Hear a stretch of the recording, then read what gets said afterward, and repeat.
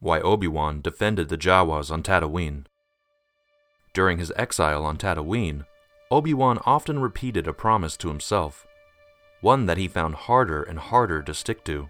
He promised that he wouldn't interfere with the events on the planet. He had one goal, to protect Luke from the Empire and the boy's father, Darth Vader. If Obi-Wan ever interfered with the local thugs or Hutt's operations, then he risked outing himself as a Jedi, and eventually that would draw the eye of Darth Vader. It would only take a few missteps for Vader to realize Obi-Wan was on this planet protecting someone. Obi-Wan couldn't allow it. No matter how difficult and painful it was to watch the innocents of Tatooine bullied, beaten, and killed by ruffians, Obi-Wan mostly stuck to his oath. But then why did he break his promise to defend a group of Jawas? That's today's story. It's been a year since the worst drought the planet had seen. Obi-Wan himself had gotten caught up in the fight back against the planet's criminal overlords, raising some suspicion. He tried his best to maintain a low profile in the months since. Luckily, his identity still hadn't been revealed to the thief of the People's Water and crime lord Jabba the Hutt, who had been running the planet on a steady diet of fear and power. Obi-Wan had to avoid crowded places. This meant no return to Mos Eisley, which was difficult. He would miss the ease of shopping at the town square. Instead, he started a relationship with Jawas, the 4-foot-tall junk traders of the planet. Meeting them at their gargantuan sandcrawler, Obi-Wan made comfortable acquaintances with the junkers as the day turned to night in the lonely desert. Despite their scavenging reputation, they were actually quite harmless people. Unfortunately, they were the subject of harassment and regular raids, which were attacks they couldn't protect themselves from. Often, it was the Tusken Raiders who preyed on the smaller Jawas. Obi-Wan knew it wasn't exactly something his former master, Qui-Gon Jinn, would be expecting him to help out with. Kenobi meditated in the soon-to-be ice-cold desert. He wasn't quite sure if he should do anything, if he should help the Jawas against the Sand People. But Obi-Wan didn't have much time to consider his choices. The Sand People arrived to take advantage of the Jawas, and Obi-Wan got the jump on them.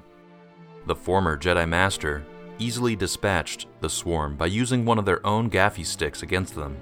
Though winning, Kenobi couldn't help but feel disappointed. He knew that by doing this, even though it was helpful to a helpless Jawa tribe, he was straying away from his sole mission to protect Luke from afar. If anything bad happened to Luke, he would never forgive himself. While not a difficult fight, it took all night.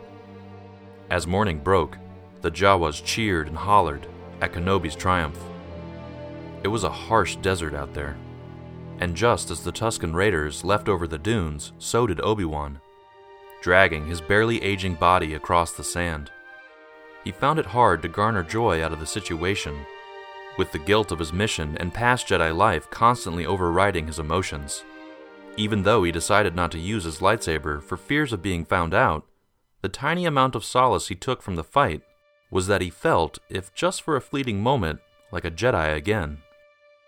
The next day, the Jawas went to sell their wares to local farmers, a routinely scheduled sales trip. Massive chunks of metal, spacecraft parts, beheaded Imperial AT-STs, and more flooded the desert floor outside the home of Owen and Beru, Luke Skywalker's guardians. While Owen contemplated whether to purchase an astromech service droid, Luke's head was firmly planted in the clouds, inspecting large starfighter machinery. He was approached by the barterers.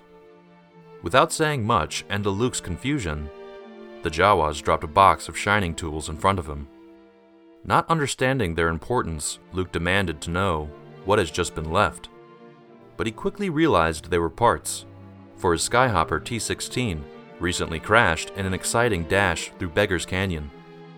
Even though Owen had forbidden Luke from ever flying the craft again, the young farm boy excitedly thanked his uncle for the mysteriously delivered box.